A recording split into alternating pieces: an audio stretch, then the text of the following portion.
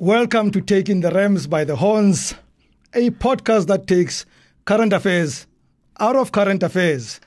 This is a podcast in partnership with Sowetan Live. My name is Rams Mabote and I'm your host.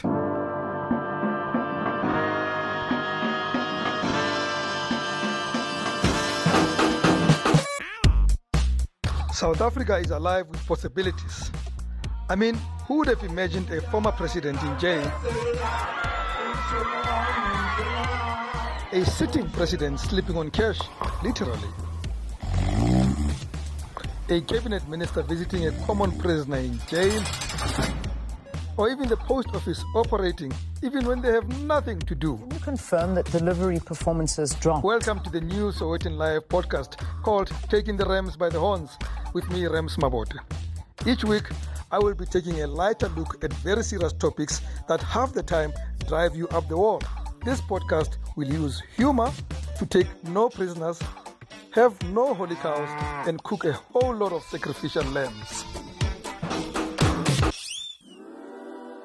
Today's podcast is going to be brief. Brief like a kiss, a stolen kiss or even a rejected kiss.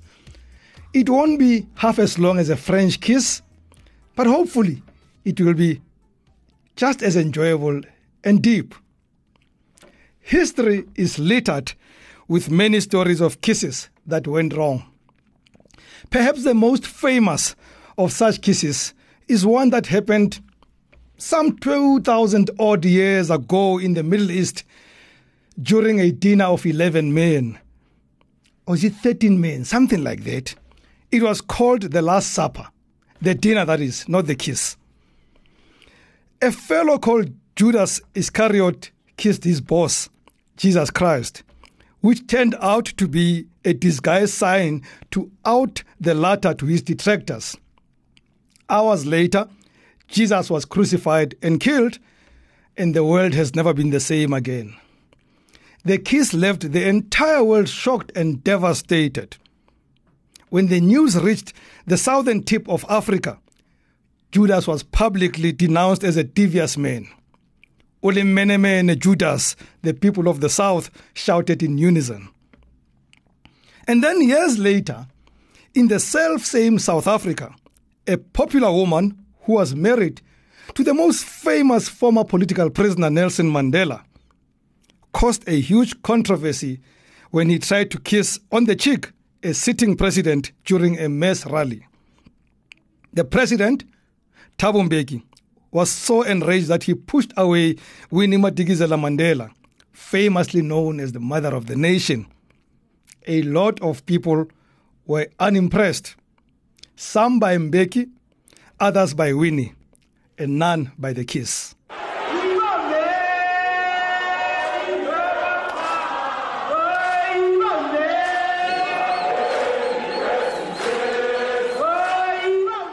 One of those that was angry with Mbeki was Mama Winnie's ardent fan, man they call Juju, the leader of the economic freedom fighters, Julius Malema. A few years later, he himself got entangled in a kiss and kill situation, incensing a lot of people with his utterances, not least the Afrikaner community with his controversial chants of kill the Boer, kill the farmer. This landed him in court when the AfriForum wanted him arraigned for what they believed is hate speech. But quickly, Julius turned it around and argued that when he sang was in fact kiss the Boer and kiss the farmer.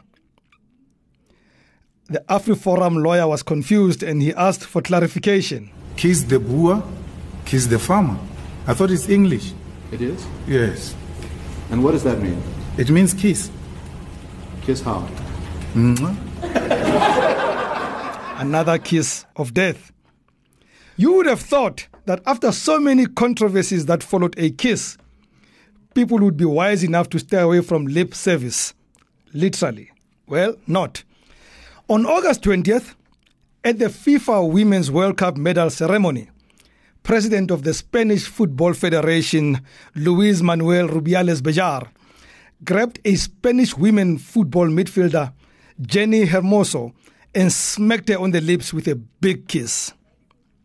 With that, he also grabbed world headlines. For that, Rubiales earned himself what seems to be a kiss of death of his career.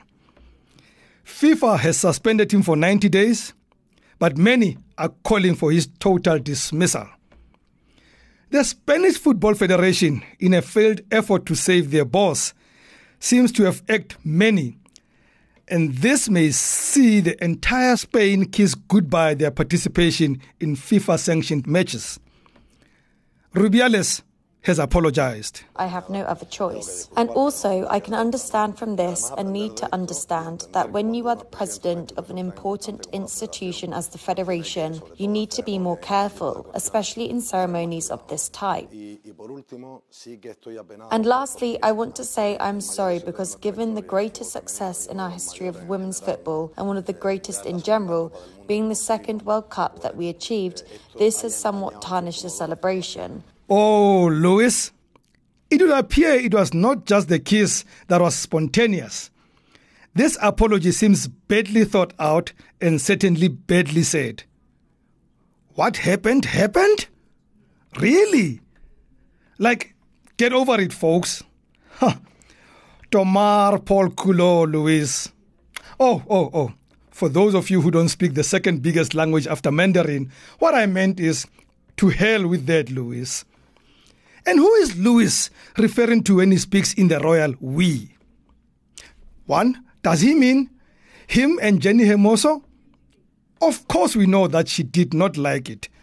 He cannot be speaking for her. Two, does he mean him and the entire Spanish Federation?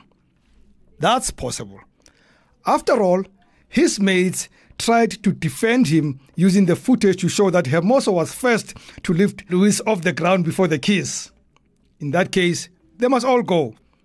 Or lastly, could he mean him and his family? That's most probable. So hurt is Luis's mother at his son's suspension by FIFA that she's gone on a hunger strike. I kid you not. She plans to starve herself after her son almost suffocated an unsuspecting national hero with his lips. Now, trapped in the naughty corner and worried that he may just have kissed his job goodbye, Louis has turned onto the feminist movement, accusing his detractors of, quote, false feminism, close quote. A quick slide from a kiss of the dragon to kiss, kiss, bang, bang. After this, the feminists won't be kissing the ground Louis walks on.